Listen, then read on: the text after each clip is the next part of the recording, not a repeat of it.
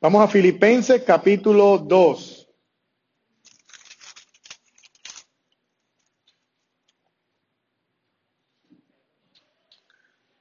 Filipenses capítulo 2. Y vamos a leer desde el versículo 1 hasta el versículo 4. Amén. Todo el que tenga la Biblia en Filipenses capítulo 2 puede ponerse de pie y vamos a leer la palabra del Señor. Dice así la palabra del Señor en el nombre del Padre, del Hijo y del Espíritu Santo. Por tanto, si hay alguna consolación en Cristo, si algún consuelo de amor, si alguna comunión del Espíritu, si algún afecto entrañable, si alguna misericordia, completad mi gozo sintiendo lo mismo, teniendo el mismo amor, unánimes, sintiendo una misma cosa. Nada hagáis por contienda o por vanagloria, antes bien con humildad, estimando cada uno a los demás como superiores a él mismo, no mirando cada uno por lo suyo propio, sino cada cual también por los de los otros.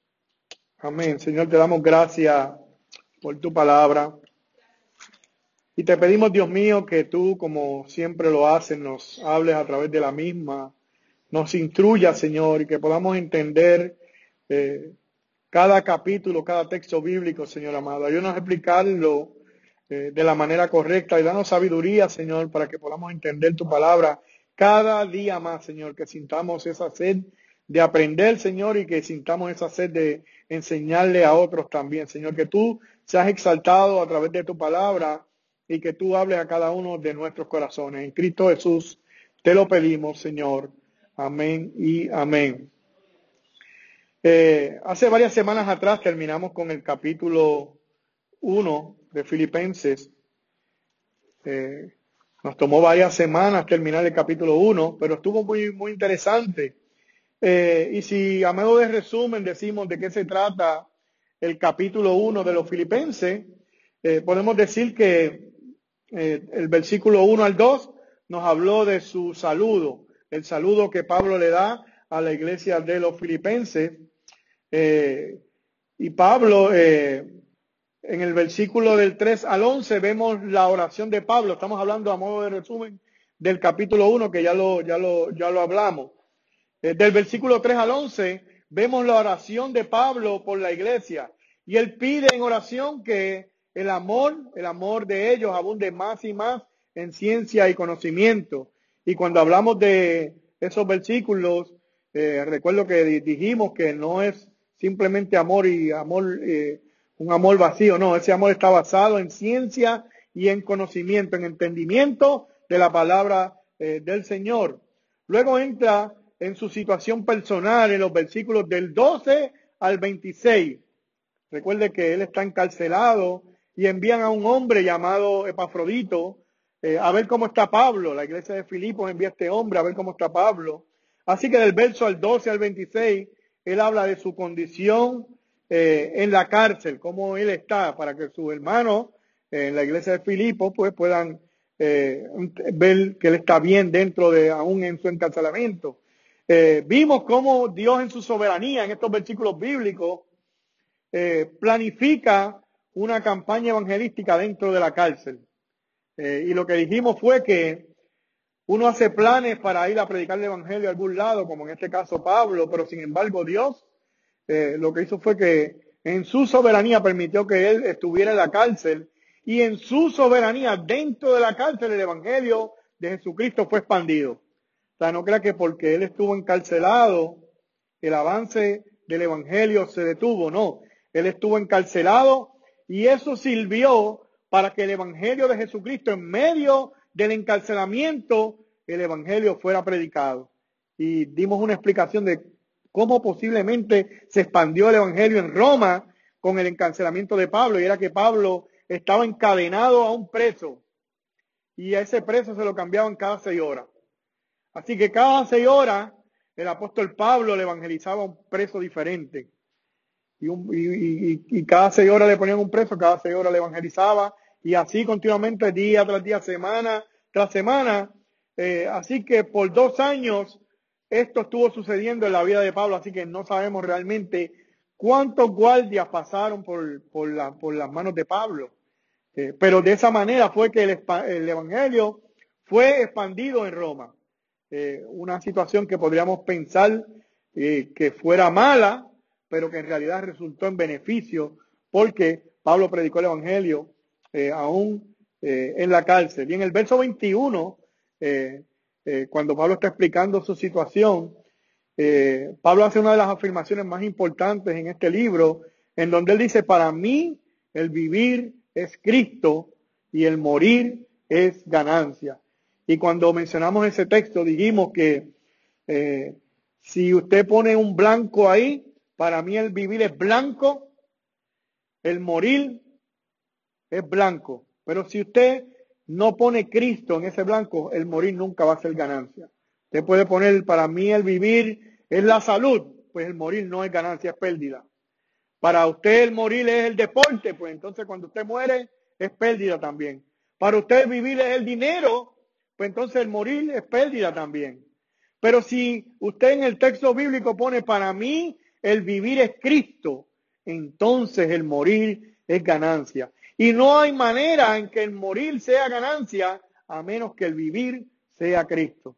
Así que dijimos eso en los versos anteriores. También vimos la indecisión de Pablo en esos capítulos sobre si era mejor que él muriera o si era mejor que él permaneciese vivo. Y él decía: bueno, si yo muero, yo me voy con Cristo, así que es mejor que yo muera. Pero por el bien de la iglesia, yo creo que es mejor que permanezca vivo. Así que él echó a un lado sus ambiciones personales y morir, que para él era mucho mejor estar con Cristo, y pensó en la iglesia, que todavía la iglesia no necesitaba. Y entonces, pues, él dijo: pues yo creo que mejor quedar vivo es mejor para la iglesia. Así que al final él dijo: yo prefiero estar vivo para poder ayudar a la iglesia.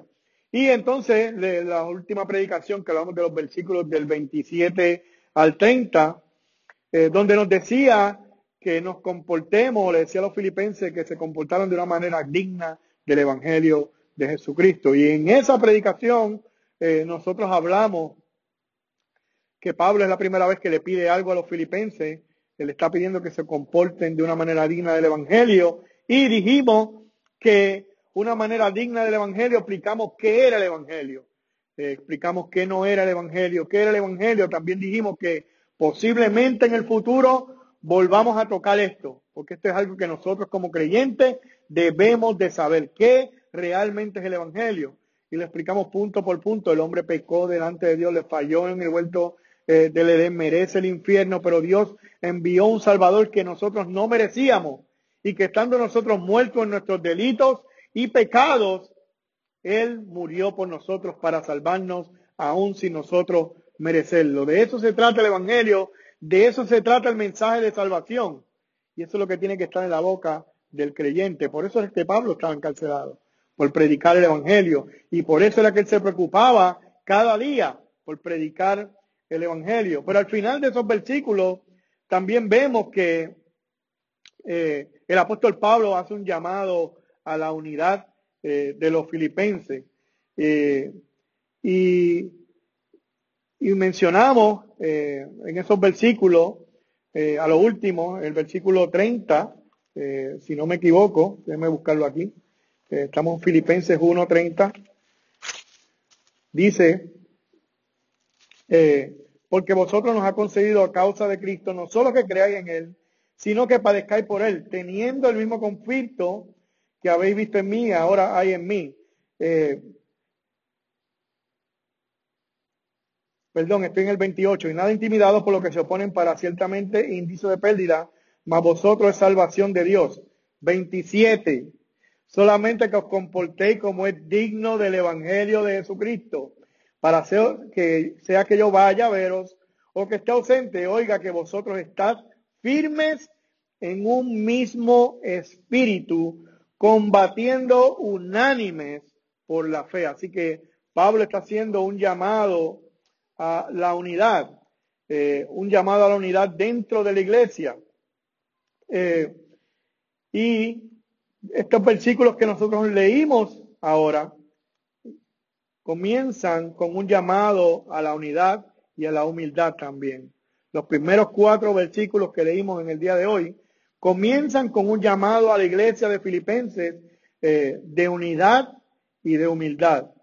Y recuerden que Pablo le escribió muchas cartas a otras iglesias también. Y a otras iglesias les habló bien fuerte.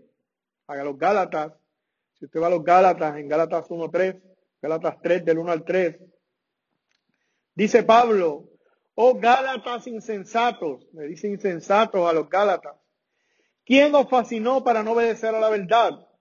A vosotros, ante cuyos ojos Jesucristo fue ya presentado claramente entre vosotros como crucificado. Esto solo quiero saber de vosotros: ¿recibisteis el Espíritu por las obras de la ley o por el oír con la fe? ¿Tan necio sois? Habiendo comenzado por el Espíritu, ¿ahora acabáis en la carne? Así que Pablo, cuando le habla a los Gálatas, a la iglesia que hay allá, le habla bien fuerte. Y si usted ve los Corintios, también le llamó la atención bien fuerte, porque dentro de la iglesia había inclusive un hombre viviendo con la mujer de su padre. Si es una inmoralidad sexual dentro de la iglesia. Y en 1 Corintios 5, del 1 al 5, dice Pablo escribiéndole a los Corintios: de cierto se oye que hay entre vosotros fornicación, a la iglesia, y tal fornicación cual ni aún se nombra entre los gentiles, tanto que alguno tiene la mujer de su padre. Y vosotros estáis envanecidos. ¿No deberías más bien haberos lamentado para que fuese quitado de en medio de vosotros el que cometió tal acción? Así que Pablo le llama la atención a los Gálatas, a los Corintios. Y si miramos las cartas de Pablo a otras iglesias, también le habla muy fuerte. Pero cuando vamos a la carta a los Filipenses, vemos que el lenguaje de Pablo es muy distinto cuando él se refiere a los Filipenses. No hay problema de inmoralidad sexual. No hay ningún deseo de volver atrás al judaísmo. Eso no existe en esa iglesia. Esta iglesia de los Filipenses en varias ocasiones le envió ofrendas a Pablo para ayudarlo en su ministerio. Ellos enviaron, como dije ahorita, a un hermano llamado Epafrodito con una ofrenda para ayudar a Pablo mientras está en la cárcel y a la misma vez para saber cómo él se encuentra dentro de su encarcelamiento. Así que la iglesia de los Filipenses era un ejemplo y Pablo amaba esta iglesia de los Filipenses. Pero ¿sabe qué? Aún así, esta iglesia de los Filipenses no era perfecta. La iglesia de los Filipenses no era perfecta. Ninguna iglesia es perfecta. No hay iglesia perfecta. De hecho, hay una historia que quizás algunos se la saben, cuando alguien le está preguntando a otro si que él está buscando la iglesia perfecta. Ah, bueno, pues dime, yo estoy buscando la iglesia perfecta, le dice esta persona a otro. Y el otro dice, bueno, pues dime cuándo tú encuentres la iglesia perfecta. Porque el día que tú encuentres la iglesia perfecta y te unas a ella, dejó de ser perfecta. Esa es la historia que yo he escuchado. Así que no hay ninguna iglesia perfecta dentro de la faz de la tierra. Pero sí, nosotros queremos buscar una iglesia y asistir a una iglesia y buscar excusas para no ir a ella. Hay miles de excusas para no asistir a las iglesias. Miles de excusas. Y la gente se ha inventado muchas excusas que delante de Dios no van a servir para absolutamente nada. Dios ha establecido que la gente que cree en Jesucristo se reúna en una iglesia local. Y dentro de eso hay un orden establecido por la palabra del Señor. Y hay pastores, hay maestros, hay ancianos, hay diáconos. Eso está establecido por la palabra del Señor. Pero si alguien no quiere asistir a una iglesia, siempre va a buscar una excusa para no asistir. Es que el pastor de esa iglesia quiere mandar a todo el mundo. Es que no me quisieron dar algunos privilegios. Es que me querían obligar a diezmar. Es que no sé qué hacen con los diezmos y las ofrendas y a mí me gustaría saber qué pasa con eso. Es que hay mucho desorden administrativo. Esa iglesia lo que hay es un desorden. Todos los de esa iglesia son unos hipócritas. ¿Has escuchado eso? No, yo no voy a la iglesia y hay muchos hipócritas.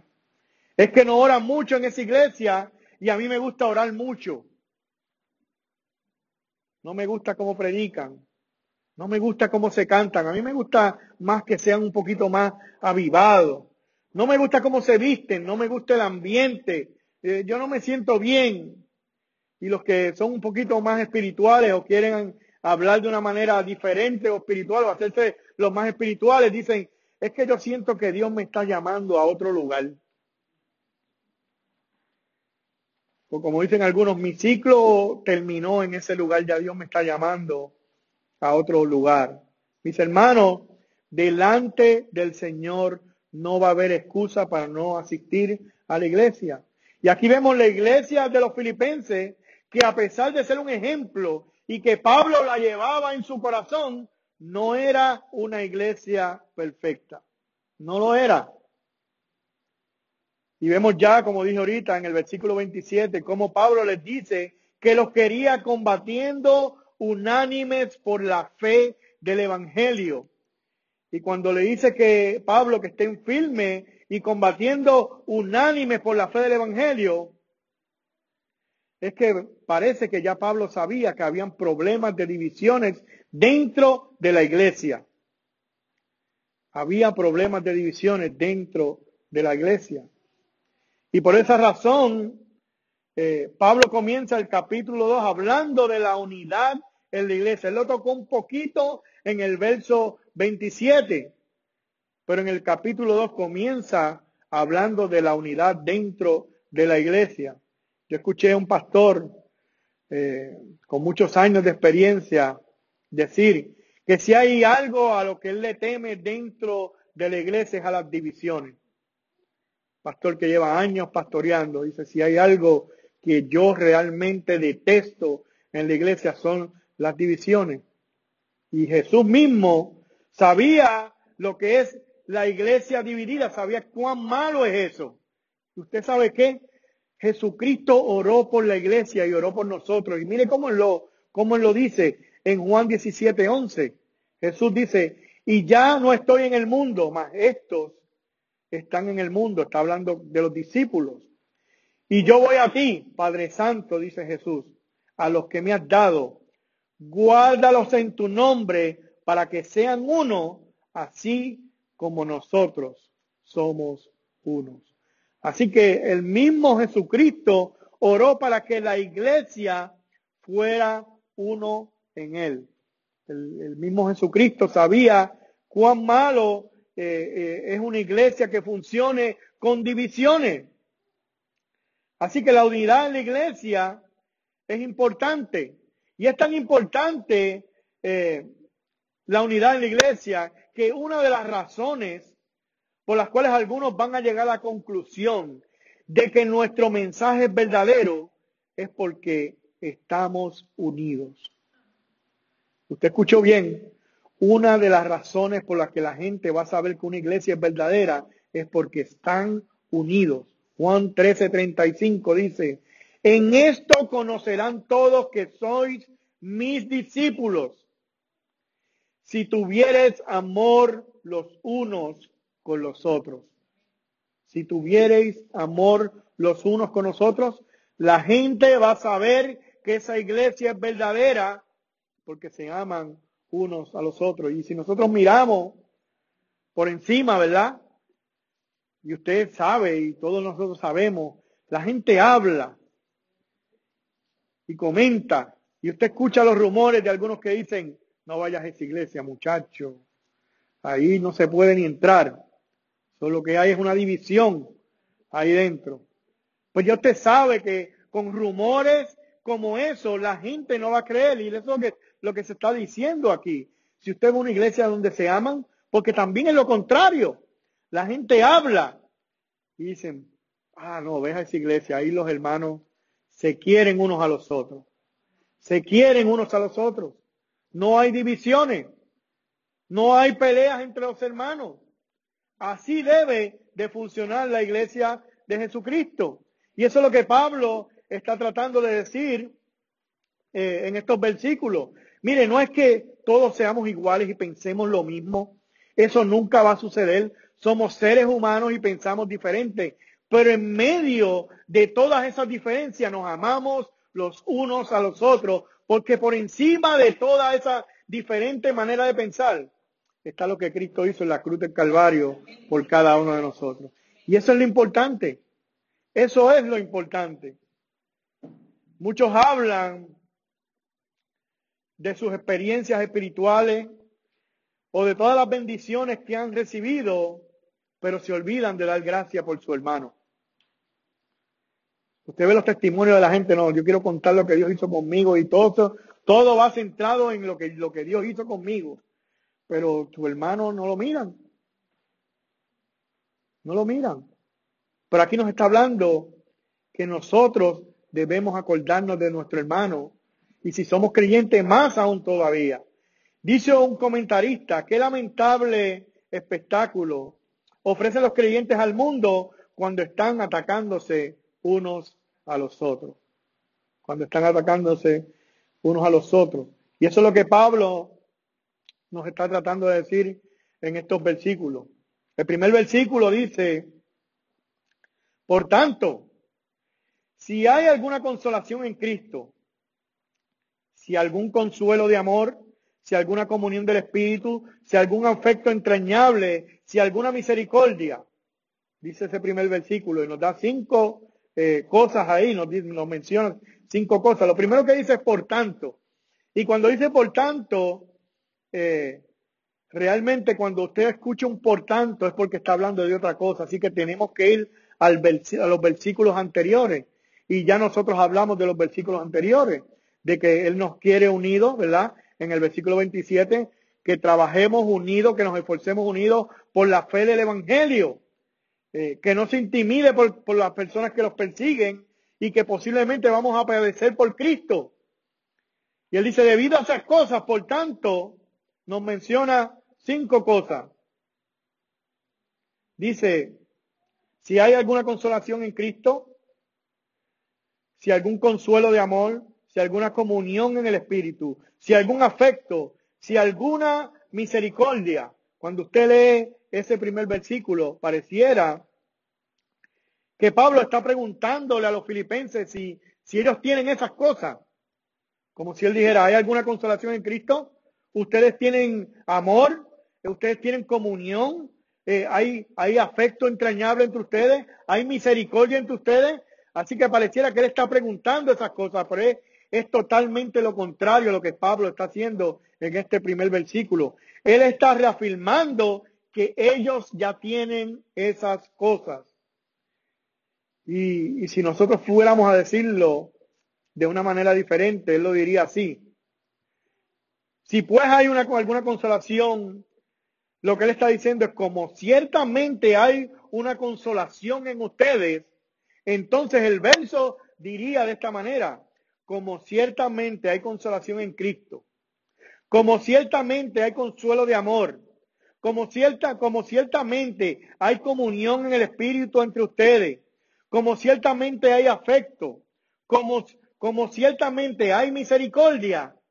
Entonces, vamos al verso número 2, que dice, completad mi gozo, sintiendo lo mismo, teniendo el mismo amor, unánime, sintiendo una misma cosa. Como ya ustedes tienen esta lista de cosas, completen mi gozo, filipenses. Completen mi gozo sintiendo lo mismo y teniendo el mismo amor, unánimes, sintiendo una misma cosa. Y es interesante en la manera en que el apóstol inicia su petición a los filipenses. Él dice, completad mi gozo, o llenar la medida de mi gozo, dice en otras versiones. Si ustedes se recuerdan, Cuando nosotros hablamos del capítulo 1 de Filipenses, el apóstol Pablo estaba gozoso y daba gracias daba gracias por la iglesia de los filipenses. Él lo dijo en el capítulo 1, pero aparentemente ese gozo no estaba completado. No estaba completo. Hacía falta algo más para que ese gozo del apóstol Pablo fuera completado. Y hacía falta la unidad y hacía falta la humildad dentro de la iglesia. Y Pablo continúa el verso bíblico diciendo, teniendo el mismo amor, unánime, sintiendo una sola cosa. Y dice un escritor, refiriéndose a un famoso muñequito en la televisión, que decía, yo amo la humanidad, es a la gente a la que no puedo soportar. Y lo que esa persona está tratando de decir es que yo amar a la humanidad es un término genérico que no dice absolutamente nada porque tú bregas con personas. Y la iglesia está llena de personas a las cuales nosotros estamos llamados a amar. Y eso es lo que Pablo rogaba con gozo, que estuvieran unánimes en la fe. Pero esa división dentro de la iglesia de los filipenses no completaba su gozo. Como dije ahorita, posiblemente Epafrodito, cuando trajo su ofrenda y fue a cuidar a Pablo en la cárcel, le debe de haber informado, mira, dentro de la iglesia hay divisiones. Hay divisiones dentro de la iglesia de los filipenses. Y por esa razón él comienza el capítulo 2 llamando a la unidad. Y llamando a la unidad de la manera como él lo hace. Y lo que Pablo hace primero es apelar a sus vidas cristianas. Mi hermano, esa es la única manera de resolver los problemas dentro de la iglesia. Él apela a sus vidas cristianas. Pero ven acá, ¿ustedes no son creyentes? ¿No hay afecto de Cristo? ¿Cristo no los ha salvado? ¿Ustedes no tienen la misericordia en sus corazones? ¿No han sido redimidos por la sangre de Cristo? Pues si ustedes han sido salvados y Dios ha entrado en sus corazones, completen mi gozo estando unidos. Mi hermano, cuando usted hace cosas, usted las hace porque usted es creyente. Usted no hace las cosas para ser creyente. Y yo creo que eso es algo que muchas iglesias no lo entienden. Como usted es cristiano, usted se comporta de cierta manera, pero usted no se puede comportar de cierta manera para ser cristiano. Usted no le puede añadir más cristianismo a su vida cristiana. Si usted ha sido salvado, como usted es salvo y como Dios cambió su corazón, usted quiere hacer cosas para agradar a Dios. Pero es imposible que usted haga cosas para ser más cristiano. Es por eso el problema que hay dentro de muchas iglesias con el legalismo. Te ponen un montón de reglas y un montón de cosas que tú tienes que seguir. Y tú puedes seguir muchas reglas, pero al final eso no dice que usted es salvo. Usted es salvo porque Dios cambió su corazón. Y cuando Dios cambia tu corazón, tú quieres vestirte diferente. Y cuando Dios cambia tu corazón, tú quieres escuchar la música diferente. Y cuando Dios cambia tu corazón, tú quieres leer cosas diferentes, ver cosas diferentes. Pero si por reglas yo las hago sin que haga un cambio en mi corazón, no estoy haciendo absolutamente nada. Y eso es lo que Pablo le está diciendo a los filipenses. El primer versículo, ustedes son esto, esto y aquello, y le da 5 cosas. Bueno, pues si ustedes son creyentes, completen mi gozo. Únanse en Cristo Jesús. Trabajen en unidad y sean humildes. Y así también nos dice Dios en esta tarde. Si nosotros somos creyentes, si hemos sido salvados, entonces nosotros hacemos cosas y nos comportamos de cierta manera porque nuestro corazón ha sido cambiado.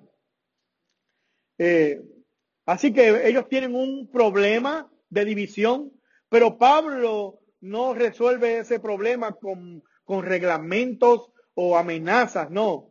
Su problema va a ser resuelto cuando sus corazones estén en Cristo. Si tu corazón está en Cristo, tú vas a cambiar. Si de verdad ustedes son cristianos, completen mi gozo uniéndose en Cristo Jesús. Y sigue diciendo en el verso 3 y 4, mire lo que dice. Nada hagáis por contienda o por vanagloria, antes bien con humildad, estimando cada uno a los demás como superiores a él mismo, no mirando cada uno por lo suyo propio, sino cada cual también por lo de los otros. Así que el primero llama a la unidad y después en estos versículos los está llamando a ser humildes.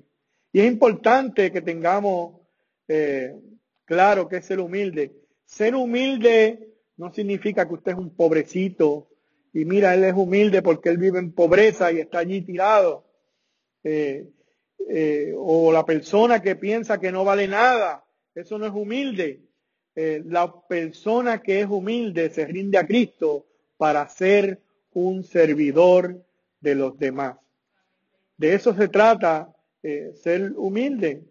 Y como dice el final del verso 3, estimando cada uno a los demás como superiores a él mismo. Que veamos que los demás son superiores a nosotros. Que pensemos que los demás son superiores a nosotros. Eso es humildad. Eso es humildad. Y eso es bien difícil de entender cuando nosotros vivimos en una época donde todo se trata de mí y no se trata del otro. Y cuando lo que está de moda hoy en día son lo que le llaman los selfies. Selfie es una manera de yo auto exaltarme, sacarme una foto de mí mismo para ponerme en las redes sociales para que todo el mundo me vea a mí. Y yo busqué hasta la definición de selfie, que es un término que se emplea como sinónimo de autofoto o autorretrato. Se trata de una práctica que tiene más de un siglo, dice aquí, de antigüedad, pero que ganó gran popularidad en el siglo XXI gracias a las nuevas tecnologías y a las redes sociales. Un selfie consiste de sacarse una foto a uno mismo. La persona de este modo extiende su brazo y dispara la cámara fotográfica apuntándola hacia su rostro o su cuerpo. La motivación detrás de un selfie es difícil de puntualizar. Las razones que se citan más comúnmente son las siguientes: llamar la atención de otras personas, levantar la autoestima, presumir logros o momentos como un mensaje para una persona en específico o por diversión. Y yo escogí el selfie solo como un ejemplo de una cosa que hacemos que solamente se trata de nosotros, pero usted puede ver en las redes sociales cuando usted pone, o nosotros, o yo, cualquiera, pone sus cosas. Usted quiere que los demás vean lo que usted está haciendo. Y quieren que vean sus hijos, quieren que vean sus logros, quieren que vean sus vacaciones, dónde usted se fue a disfrutar sus vacaciones, quieren que vean cómo usted pasa o la tarde, cómo usted va a un restaurante y se come su comida y usted retrata la comida. Y es bien difícil pensar en el otro cuando nosotros estamos pensando tanto en nosotros mismos. Y cuando usted ve las redes sociales, la vida que nosotros llevamos, estamos tratando de traer la atención hacia nosotros mismos, o tratando de traer la atención hacia mi familia, o hacia los que me rodean. No, yo no quiero saber nada del hijo de aquel, yo quiero que vea a mi hijo, que hace tal cosa y tal otra cosa. Realmente estamos promocionándolo nosotros mismos. Y no estimamos a los demás como superiores a nosotros. No nos interesa qué hace el otro. Lo que me interesa es lo que yo estoy haciendo. Pero Pablo no solamente le llamó la atención a los filipenses en aquel momento que no existía nada de esto. Hoy en día, 2018, yo pienso que es un poco más difícil. Pero sigue siendo la misma cosa. estimemos a los demás como superiores a nosotros mismos. Y dentro de la iglesia no miremos a nadie por encima del hombro. Debe de haber unidad dentro de la iglesia. La iglesia de los filipenses tenía problemas. Y lo sabemos porque si usted va al capítulo 4, versículo 2, mire lo que dice Pablo a los filipenses. Ruego a Evodia y Síntique que sean de un mismo sentir en el Señor. Así que el apóstol Pablo llama a estas dos hermanas por sus propios nombres y las pone por escrito, y está escrito aquí en su palabra que estas dos hermanas tenían problemas dentro de la iglesia. Las está llamando por su propio nombre y le dice que sean de un mismo espíritu y de un mismo sentir en el Señor. Dentro de la iglesia de los filipenses había divisiones. Y están claras ahí, porque al final pues él le llama la atención. Qué difícil a nosotros se nos hace ver la necesidad de los demás. Es bien difícil. Nosotros siempre levantamos la mano por oración y no está mal que lo hagamos. Oramos por nuestros problemas, nuestras dificultades, nuestras peticiones. Pero sería bueno que miremos a los demás también y oremos por el hermano fulano. A veces lo hacemos también. Tiene problemas. Miremos la necesidad de los demás y no miremos solamente nuestra propia necesidad. Divisiones dentro de la iglesia es un problema y siempre ha pasado eso. Siempre han habido divisiones. En los romanos también tenían este problema. Si usted va a Romanos 15, 1 y 2, mira lo que dice el apóstol Pablo. Así que los que somos fuertes debemos soportar las flaquezas de los débiles y no agradarnos a nosotros mismos. Cada uno de nosotros agrade a su prójimo en lo que es bueno para edificación. Se parece casi lo mismo que le está diciendo a los filipenses. A los corintios, 1 Corintios 1:10, os ruego pues, hermano, por el nombre de nuestro Señor Jesucristo, que habléis toda una misma cosa y que no haya entre vosotros divisiones, sino que estéis perfectamente unidos en una misma mente y en un mismo parecer. Así que los corintios también tenían problemas. Efesios 4, del 1 al 3, dice Pablo, yo pues preso en el Señor os ruego que andéis como es digno de la vocación con que fuisteis llamados, con toda humildad y mansedumbre, soportándoos con paciencia los unos a los otros, en amor, solícitos en guardar la unidad del Espíritu, que es el vínculo de la paz. Así que los efesios también tenían problemas. Y los Colosenses 3, 2 y 13, vestidos pues como escogidos de Dios, santos y amados, que de entrañable misericordia, de benignidad, de humildad, de mansedumbre, de paciencia, soportándoos unos a los otros y perdonando unos a los otros. Si alguno tuviera queja contra el otro, de la manera que Cristo nos perdonó, así también hacedlo vosotros.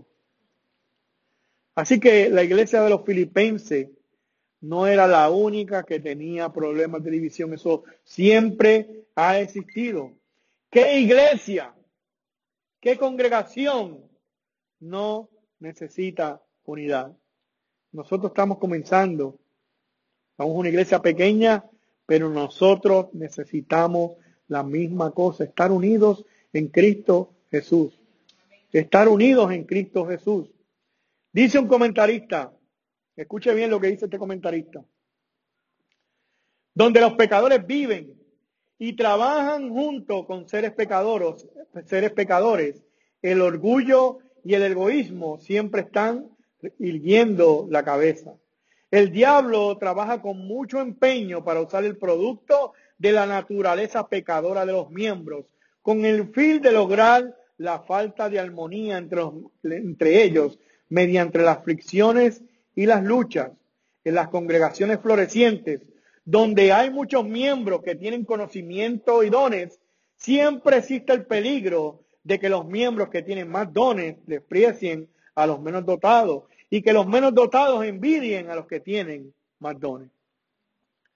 Así que nosotros que hemos sido salvados, que somos pecadores, siempre que hay mucha gente que ha sido pecadora y que ha sido salvada por la sangre de Cristo, unida, siempre el diablo se va a aprovechar de nuestras debilidades para que haya división. En las iglesias hay muchos defectos. Todos somos pecadores y el enemigo se aprovecha de eso. Siempre va a haber alguien que encuentre un defecto. Siempre va a haber alguien que va a decir, yo lo hubiera hecho mejor. Yo hubiera cantado mejor. Pero ¿sabe qué? El mejor ejemplo de humildad y de unidad lo dio nuestro Señor y nuestro Salvador Jesucristo. ¿Y sabe qué? La semana que viene nosotros vamos a hablar sobre la humillación y la exaltación de nuestro Señor Jesucristo, porque son los próximos versos que nos siguen y nos habla de la humillación y la exaltación de Cristo. No se pierda ese mensaje, porque a eso es lo que apela Pablo cuando él habla de la humillación y de la humildad. ¿Hasta qué nivel nosotros debemos de humillarnos? Usted va a ver la semana que viene, en el mensaje del domingo que viene, hasta qué nivel se humilló nuestro Dios. Se auto-humilló, porque no fue que nadie lo humilló, nadie puede humillar a Dios. Él se auto-humilló de una manera tal que yo le pido a usted que usted no se pierda el mensaje del domingo que viene. Muy, muy bueno. Nos habla de algo que muchos estudiosos dicen que no pueden entender realmente cómo Dios hizo una cosa como la que Él hizo. Así que esos versículos de la semana que viene, muy interesantes. Dice un comentarista, la discordia y la división no convienen a ningún cristiano. Mire lo que dice él.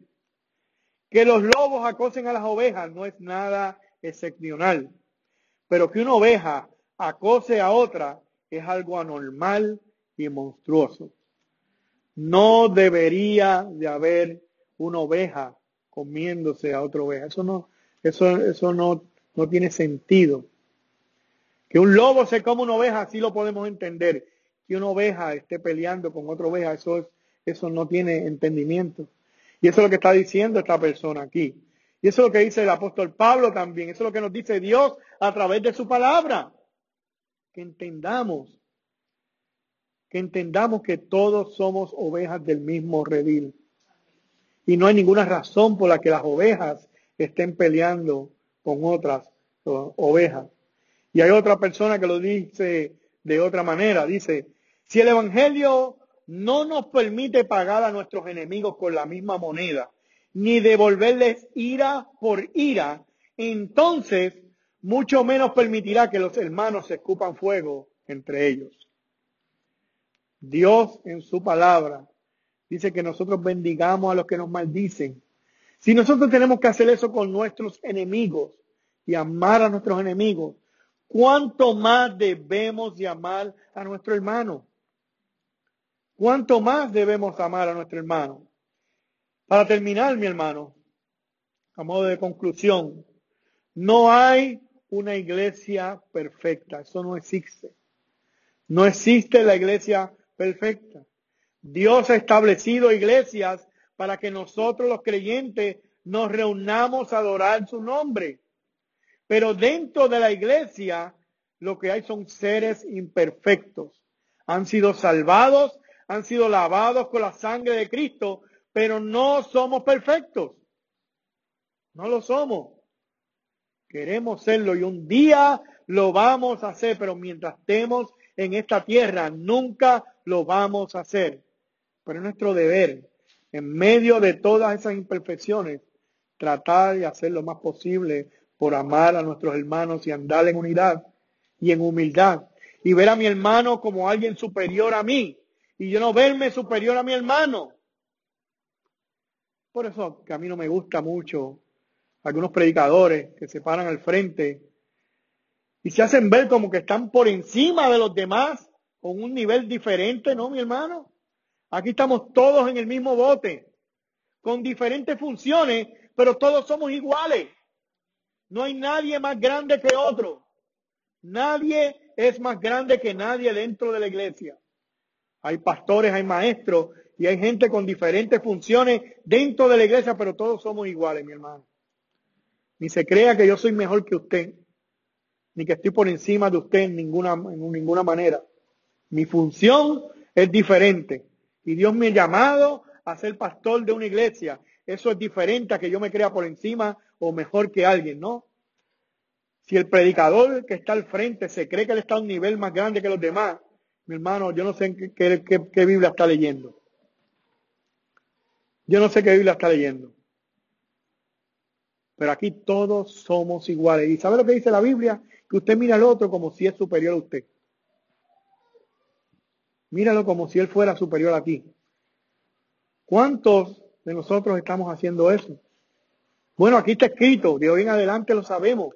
Yo tengo que mirar a mi hermano como que mi hermano es superior a mí. Y ayudar y ver la necesidad de mi hermano. Con humildad, con mansedumbre y velar por la unidad de la iglesia. Así es que debe de funcionar la iglesia. Y si usted va a Hechos capítulo 2, usted quiere ver cómo se supone que funciona una iglesia.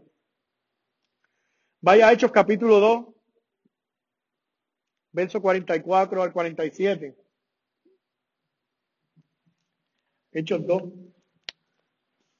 44 al 47.